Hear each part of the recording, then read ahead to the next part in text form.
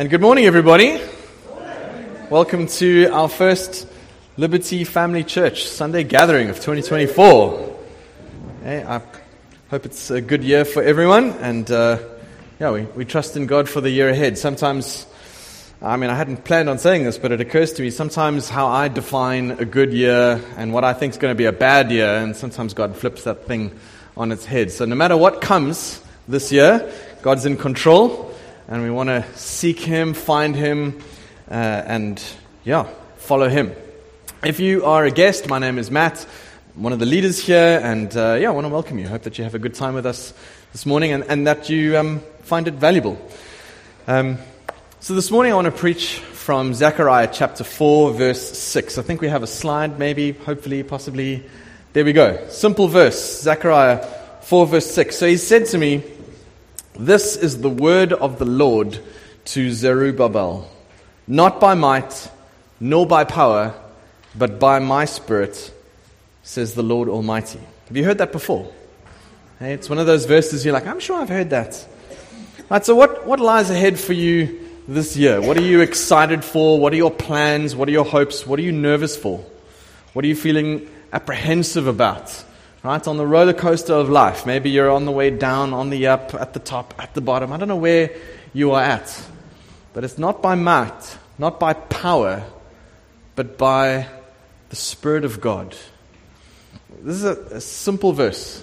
And I'm going to take this one verse and I just want to press this home this morning. I just felt God really wanted me to share that this morning. And there was a moment where I thought, man, this is actually such a simple message. Maybe I need to kind of beef this up. I thought, hang on, that's the point, isn't it? It's not by brilliant arguments and oratory and rhetoric. No, it's by the Spirit of God. So I'm going to share something very simple with you this morning, and I'm trusting that God by His Spirit is going to do something. So, to help you kind of track with me and where I'm going, I just want to take 3 little steps in my argument, 3 points that I want to make. And the first point I want to make is that we need God's Spirit. We need the Spirit of God. And so this verse, where does it find itself in the story of the Bible? Why is God saying this? And so we need to track back right into Old Testament history. God chose a people to be His people and to represent Him in the world, and to bless all the nations through this people. They're supposed to reflect God, represent God to the world. And it's a disaster because time and time again, God's people actually choose to serve other gods. And the injustice and the unrighteousness that sets in, it's horrific, some of the things that the kings do and God's people do. It's terrible. So God warns them through the prophets. Don't do this. Turn back. Come on, serve God. Okay. Time and time again. And eventually God says, okay, I've been warning. Right? Parents, have you done this enough? Yeah. Warning. Okay, this is it. We draw the line. And so God sends the world's superpower, Babylon, to come and conquer them. And they conquer Jerusalem. And they tear down its walls. And they destroy the temple. That's the place where worship of God occurs. That's where sacrifices occur. That's where God's presence is on this earth. Gone, destroyed, broken down. This is going to be surely the low point in the story for God's people. Fast forward a few decades, God decides, okay, enough of Babylon. You need to be held to account for the things that you've done. And so the Medo-Persian Empire comes in and conquers Babylon. Justice is served on Babylon. And so there's a new king, Cyrus. And God puts it on Cyrus's heart to restore God's temple. Foreign king, pagan, worshipping king. And he is changed by God. And he decrees, he says, if there's any Jewish people that want to go back. And I'm going to give you a command. You will rebuild the temple of God so that He can be worshipped in this earth. Hey, pagan king. Wow. Okay, God's at work. And so He puts a guy by the name of Zerubbabel in charge. If you're wanting to name any kids, great name. Hey, Zerubbabel. You can call him Bell for short. I don't know. Right, so Zerubbabel is in charge. Leads back the exiles who want to go, and he's put in charge, rebuild the temple. Amazing. Over and above that, Cyrus the king writes a whole bunch of letters telling various people around, you will supply them with money, you'll supply them with material goods, you're not going to get in their way, this is what they're going to do, I'm commanding them to do it. And the very temple that Nebuchadnezzar tore down, and he took all the gold articles from the temple and he stole them, Cyrus says, take all the gold articles from the temple, go and worship God. Go make this a temple where God is worshipped. I mean, this is amazing. Who did this? Who made this happen? God made this happen. So this is great. So Zerubbabel goes, starts working, starts doing what he needs to do. I just want to point out that this is a huge building project. You've got to take a whole bunch of people from exile, trek all the way back to Jerusalem. You've got a whole bunch of hostile tribes around you. They're not happy about all of this. And you're going to work. You've got to organize. You've got to get stone. You've got to find stone from somewhere. You've got to bring it, this heavy stone. No planes, cars, ships. There's a lot of work involved here. I want to emphasize this point. There's a lot of practical work to be done. 2 years in, they've laid the foundation. This is, but it's a big deal. Foundation is a big deal. If you can get the foundation right, that sets the tone for the rest of the building. If you make that wrong, things are not good. So this is a big deal. So they laid the foundation, 2 years of work, hard work. And the foreign tribes or the tribes around them, they're not happy about this. So they start to stir up some trouble. Have you ever found that when you're trying to do what you think is right, God has put something on your heart, you've read it in the scriptures, whatever it is, you're convicted, I want to do this. Is it easy? Does it just like, oh? You know what, sometimes life gets hard because you're trying to do the right thing. Sometimes God wants you to do something and things get tough. And so Zerubbabel and the Israelites, God's people, they find this. And so opposition starts to kick in. They start to intimidate the workers. Right? Physically intimidate them. They start to bribe the officials. Does this sound familiar? Start to bribe the officials to frustrate their work. And eventually, Cyrus the king, he dies, he moves on, new king comes in, and so these opponents, they write letters to the new king. Half-truths, myths, truths, misguided stuff. Eventually the king gets so upset, he says, what are you all doing building that temple? Stop it. I command you, stop it. It's now outlawed, illegal, done. No more. 16 years later. Okay, so I want to put this into context. This is how I thought about it. My oldest son is 12 years old. That means, so let's say it's a silly example, but let's just say Liberty Family Church, outlawed, we're not allowed to meet anymore. Done. We're like, but Lord, you've called us as a church and you want to grow us and you want to help us to know you and no meeting. Illegal. My son would be 28 years old by the time we start meeting again. He's 12 years old now. He'd be 28 before we start meeting again. It's 16 years before work on this temple starts again.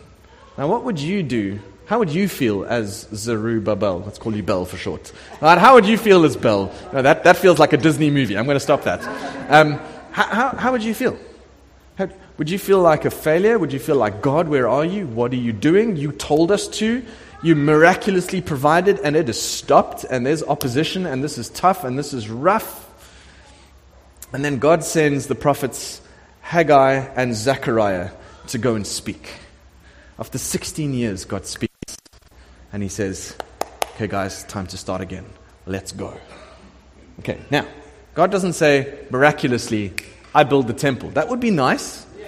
Hey, foreign king, Artaxerxes, I don't know, it wasn't there this morning, and there it is now. That'd be great. And God says, no, you build the temple, you start. Hey, this is tough work. What are you going to tell the Israelites? Hey, guys, we've got to start building again. Yeah, it's outlawed. They're going to kill us. This is not good. And it's into this context that God speaks through the prophet Zechariah. Chapter 4, verse 6. Hey, Zerubbabel, not by might, not by power, it's by my Spirit, says the Lord Almighty. Question, who's going to build the temple? No, I am, Zerubbabel. I have to build the temple. I've got to do this. But God says He's going to be at work here. There's something very practical and hard about building a massive temple with stone, hard work, labor, all the things you need to do. And so how is Zerubbabel going to do this? Right? How are we going to convince the king? I don't know. Do we outbribe the officials? Hey, are we espionage? What are we going to do? How are we going to do this? And God says, no. Not by your might, your power. It's by my Spirit. And so God works in the new king's heart, Darius. And Darius says, hold up. This temple is going to be built. I decree as the king, this temple is going to be built. Who's convincing the king? God's doing something. Could Zerubbabel do it? Could someone else do it? No. God is going to do it by His Spirit. He changes the king's heart, and the king decrees. He puts out a decree. There's kids here, so I'm not going to say exactly what he says. But basically, anyone who gives them a hard time, I'm going to kill you. In a very nasty way. And so there's like, okay. Right, everyone backs off, and they work, and they build the temple. Who built it? Did God build it? In a way, yes. But did the Israelites build it? Well, yes, they built it. And so sometimes there are things that we need to do in this world. We actually need to do it. But it's not doing it by our might, not by your strength. God wants us to operate in this world by His Spirit. Does that mean budget out the window, not doing? No. You do those things by God's Spirit. We do practical things by God's Spirit. So what are you facing this year? What are you planning? What are you hoping for? What's looking good? What's looking bad? I don't know where you're at. I want to remind us, not by might, not by your power, but by God's Spirit is how we are called to live. And so we live in a culture where we celebrate self-made men and self-made women. We're impressed with strength. We're impressed with people who overcome obstacles. We love movies like Spider-Man. Spider-Man always gets back up, and we're like, man, that's so inspiring. Come on, I'm going to get back up. And sure, fair enough. We prize and value strength, brains, and determination. And God steps in and He says, not by might, not by power, do this by my Spirit. If I want to live a life of spiritual impact and purpose, I cannot do it by my own strength, my own power. But I can do it by the Spirit of God. Living life is a very practical thing. I have to manage my finances, I have to manage my appetites, I need to plan my days, I need to plan my year, I need to reflect, I need to build relationships, I need to work, I need to rest. These are things that I have to do. These are things that you have to do. But you can do them in your own strength, or you can do them by the Spirit of God. And so point number one is we need God's Spirit. And my second point is that God's Spirit is promised. As we haven't been called to do something that's impossible. God has promised His Spirit. Now, in the Old Testament, in Zerubbabel's days, the Spirit of God was not available to everyone. Every now and then, God's Spirit would come on people for specific tasks and specific things that they needed to do. But by and large, you're kind of on your own. And we need a helper. We need a power that is outside of us. We cannot do this alone. You cannot do this with a hired helper. It's not your psychologist, your pastor, your financial planner. They're not the solution. Sometimes those things are helpful. Don't get me wrong. I'm not saying that they're not. But they're not your ultimate hope. And so, as humans, our hearts have been corrupted and twisted by this thing called sin. To the very depths of our nature, we love people more than we love God. We love stuff and things more than we love God. Our connection with God is so broken that our access to life is severed. And so we try and do things on our own. We try and do things with other people, other avenues. And Jesus entered into this world and He became sin for us. He took on our sin and He bore the consequence of our sin. And the righteousness of Jesus is given to us. Anyone who would put their faith in Jesus, everyone who would put their faith in Jesus, gets given the righteousness of Jesus. And so now, because of that faith in Jesus, you have every right to access God again. Not because you did something amazing. Because of the work of Jesus. Faith in Him means you have every right to access God again. You can go to God in fellowship, communion, relationship, whatever you want to call it. Your connection with God is restored. It's now possible to not do it in your own strength, but to do it by the Spirit of God, because you have connection with God again. And so this is maybe a message for someone who maybe you feel like, hey, I don't have that connection with God. I want to say, the Scriptures, Jesus makes it clear, by faith in His work, you can have access to God again. For the first time, you can have access to God. A power from outside of yourself, a fulfillment, a life, a source that we need. Maybe this is an encouragement to you, where you might be thinking, hey, I have been doing this in my own strength. I have been trying to make plans,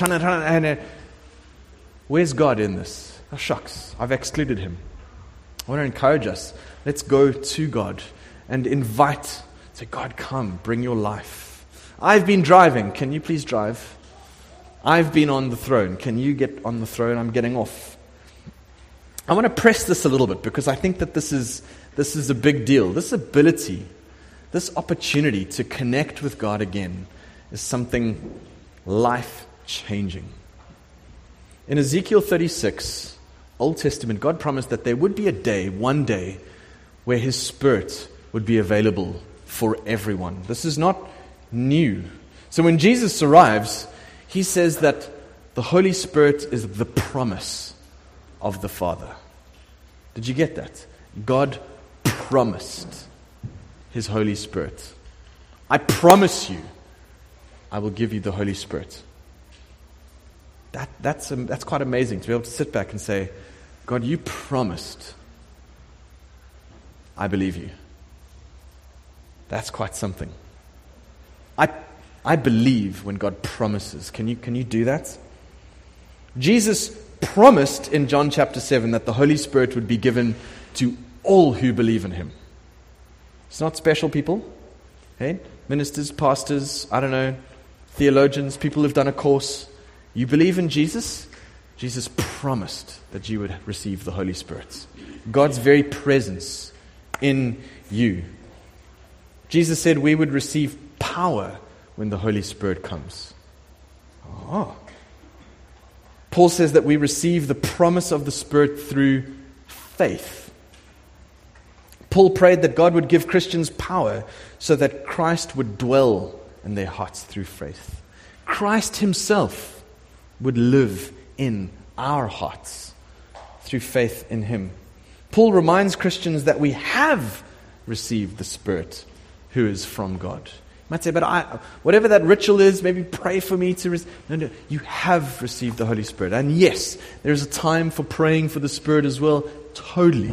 A freshness, an infilling. But I want to tell you, God has promised. God has, if you put your faith in Him, you have already received the Holy Spirit. God's Spirit living in you.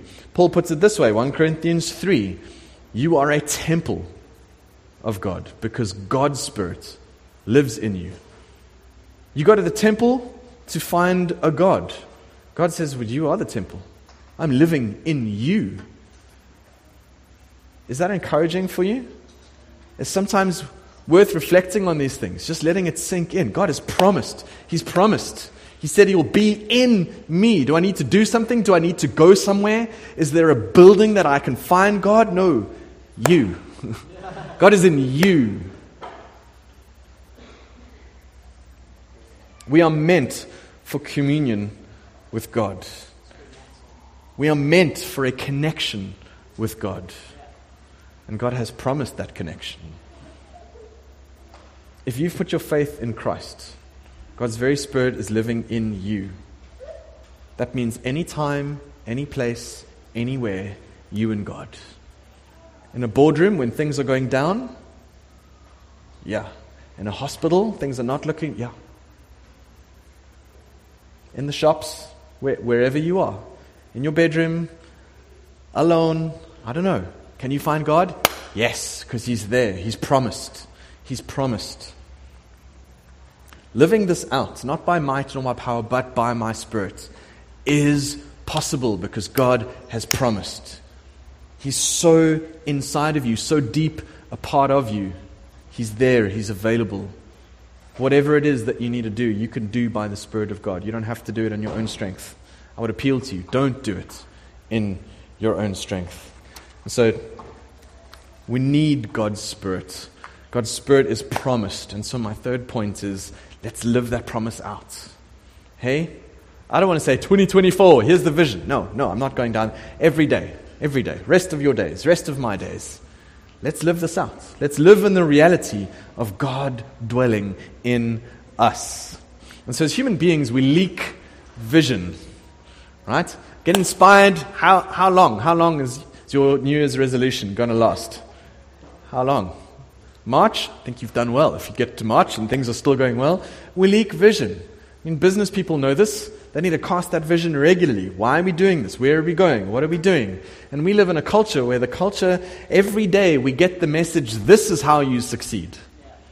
This is how you get to fulfillment. Every day we get that. Are we allowing the promises of God to inform us? Or are we just going into autopilot, neutral, just go with the current, go with the flow? Today I want to remind us, these promises of God, we can do this by the Spirit of God. What is success? It's not strength. It's not any of these things. It's doing things by the Spirit of God.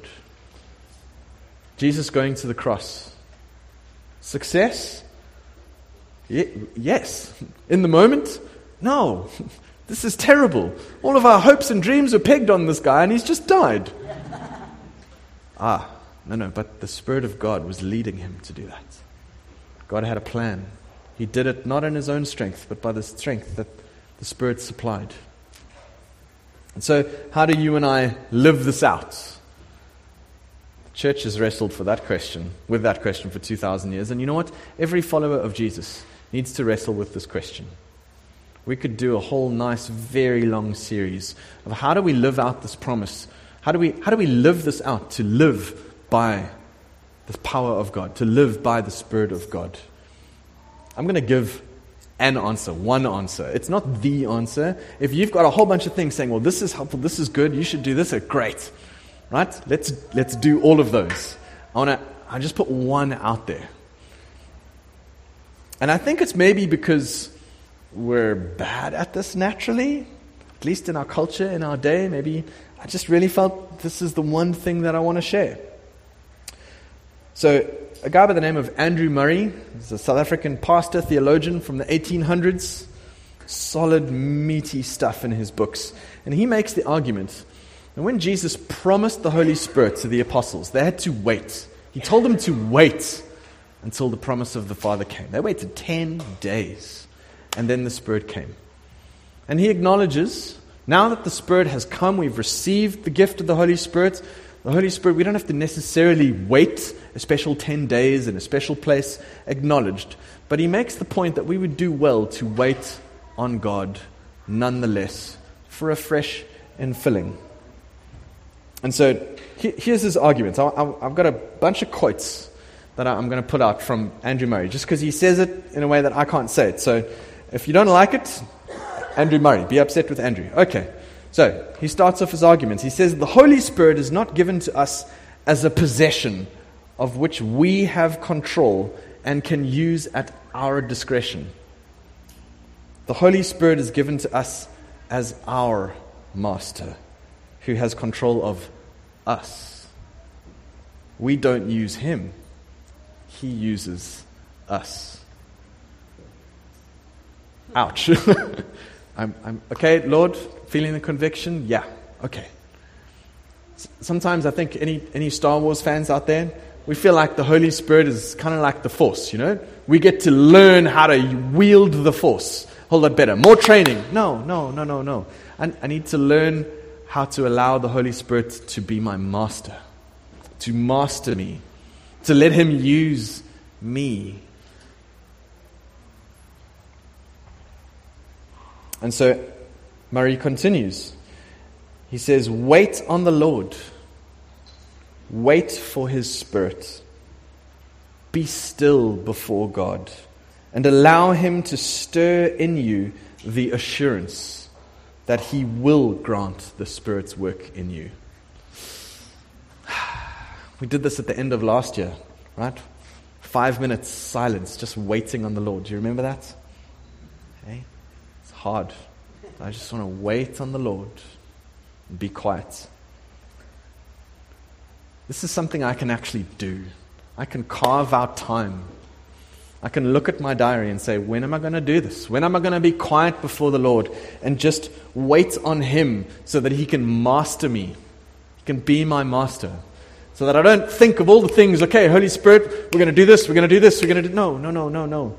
Just be quiet and wait on the Lord and be still. How do you build a relationship with someone? Hey, time. Time is required.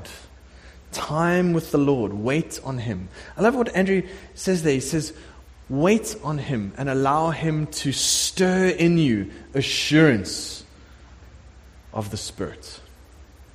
That the Spirit will do what only He can do. Imagine a time you can carve out in your day where God so stirs in you the assurance that He will fulfill His promises. What a great way to go into your day.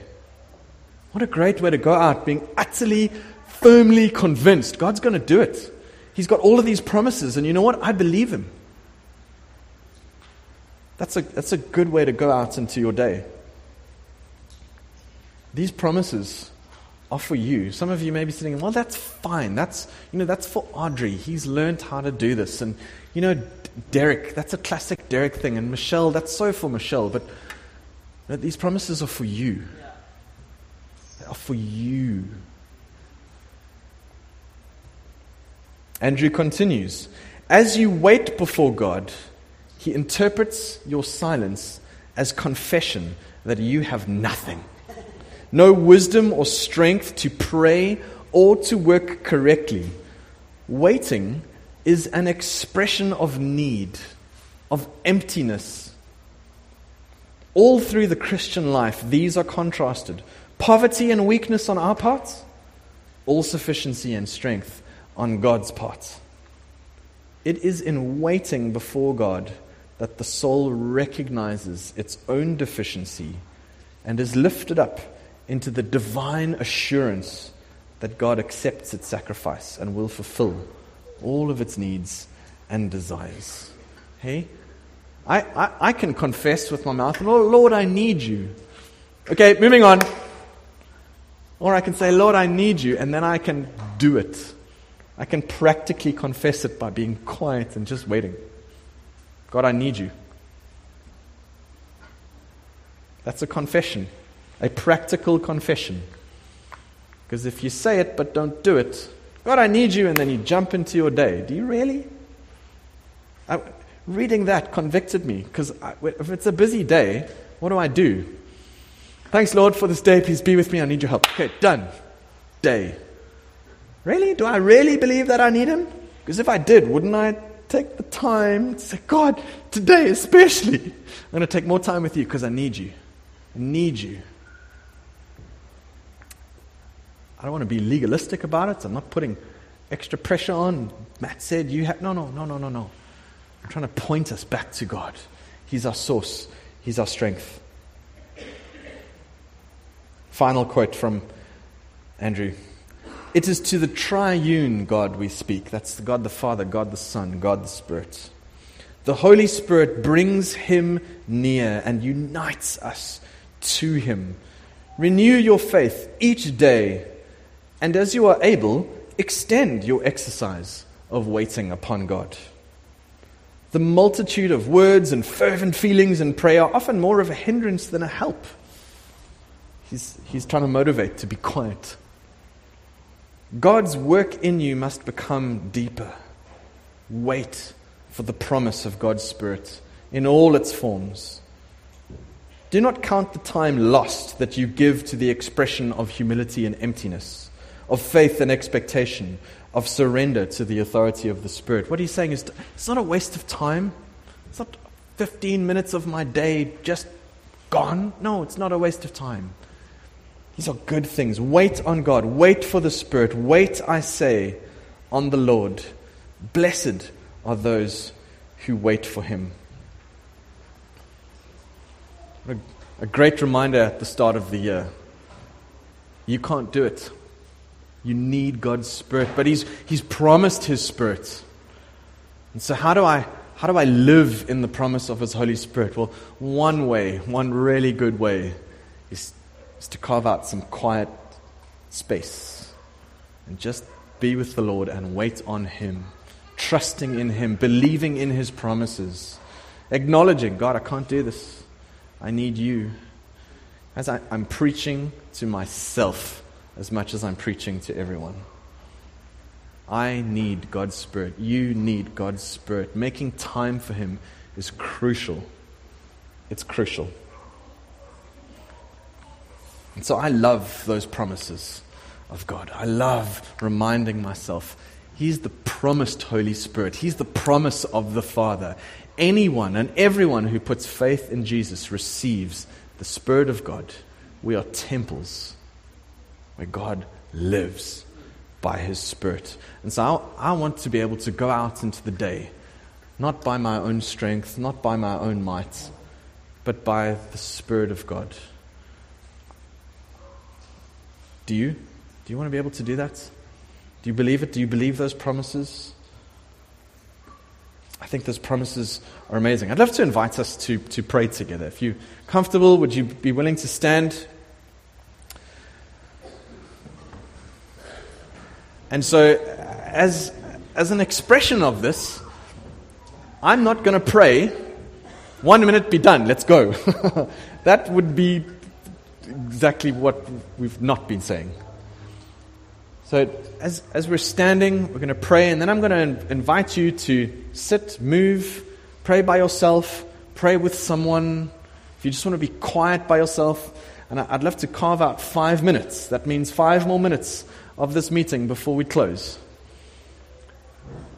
And prayer is a form of confession. It's an expression of hunger. It's a response to God. God, here are Your promises. I want to live in those promises. But I'm not going to assume that I'm in control. God, You're in control. And so, Father, as we step into a time of prayer, we want to thank You for Your promises. We want to thank You for Jesus, who makes this possible. Our connection with You, utterly and completely severed. We thank You that Jesus took on the consequences of our sin. He became sin for us, so that our sin might be dealt with. Whatever it is that we've done, that we feel ashamed, I'm not worthy, I can't come to You, I can't do this is not for me, You don't know, You don't understand, God does. And that was dealt with on the cross of Christ. And if you put your faith in Him, if you trust in Him, that sin has been dealt with entirely and finished. Whatever it is, it's done. It's finished. And He wants to begin a work of restoration in you, starting by His Holy Spirit living inside of you. And we want to step into the fullness of that. We don't want to get distracted by the things around us, God. And so as we go into prayer or even silence now, we want to confess, God, that we are not able to do this by our own strength, but that we need You. And we thank You for the promise of Your Spirit in us, new hearts, new spirit, Your Spirit in us. And we want to accept that promise. We want to believe that promise. And we want to place our trust in you. And so as you feel comfortable, if you want to pray by yourself, if you want to sit, if you want to move, if you want to pray in groups, please feel free to do that. We're going to do that for 5 minutes, and then Michiel will close the meeting. Let's spend time in prayer before the Lord.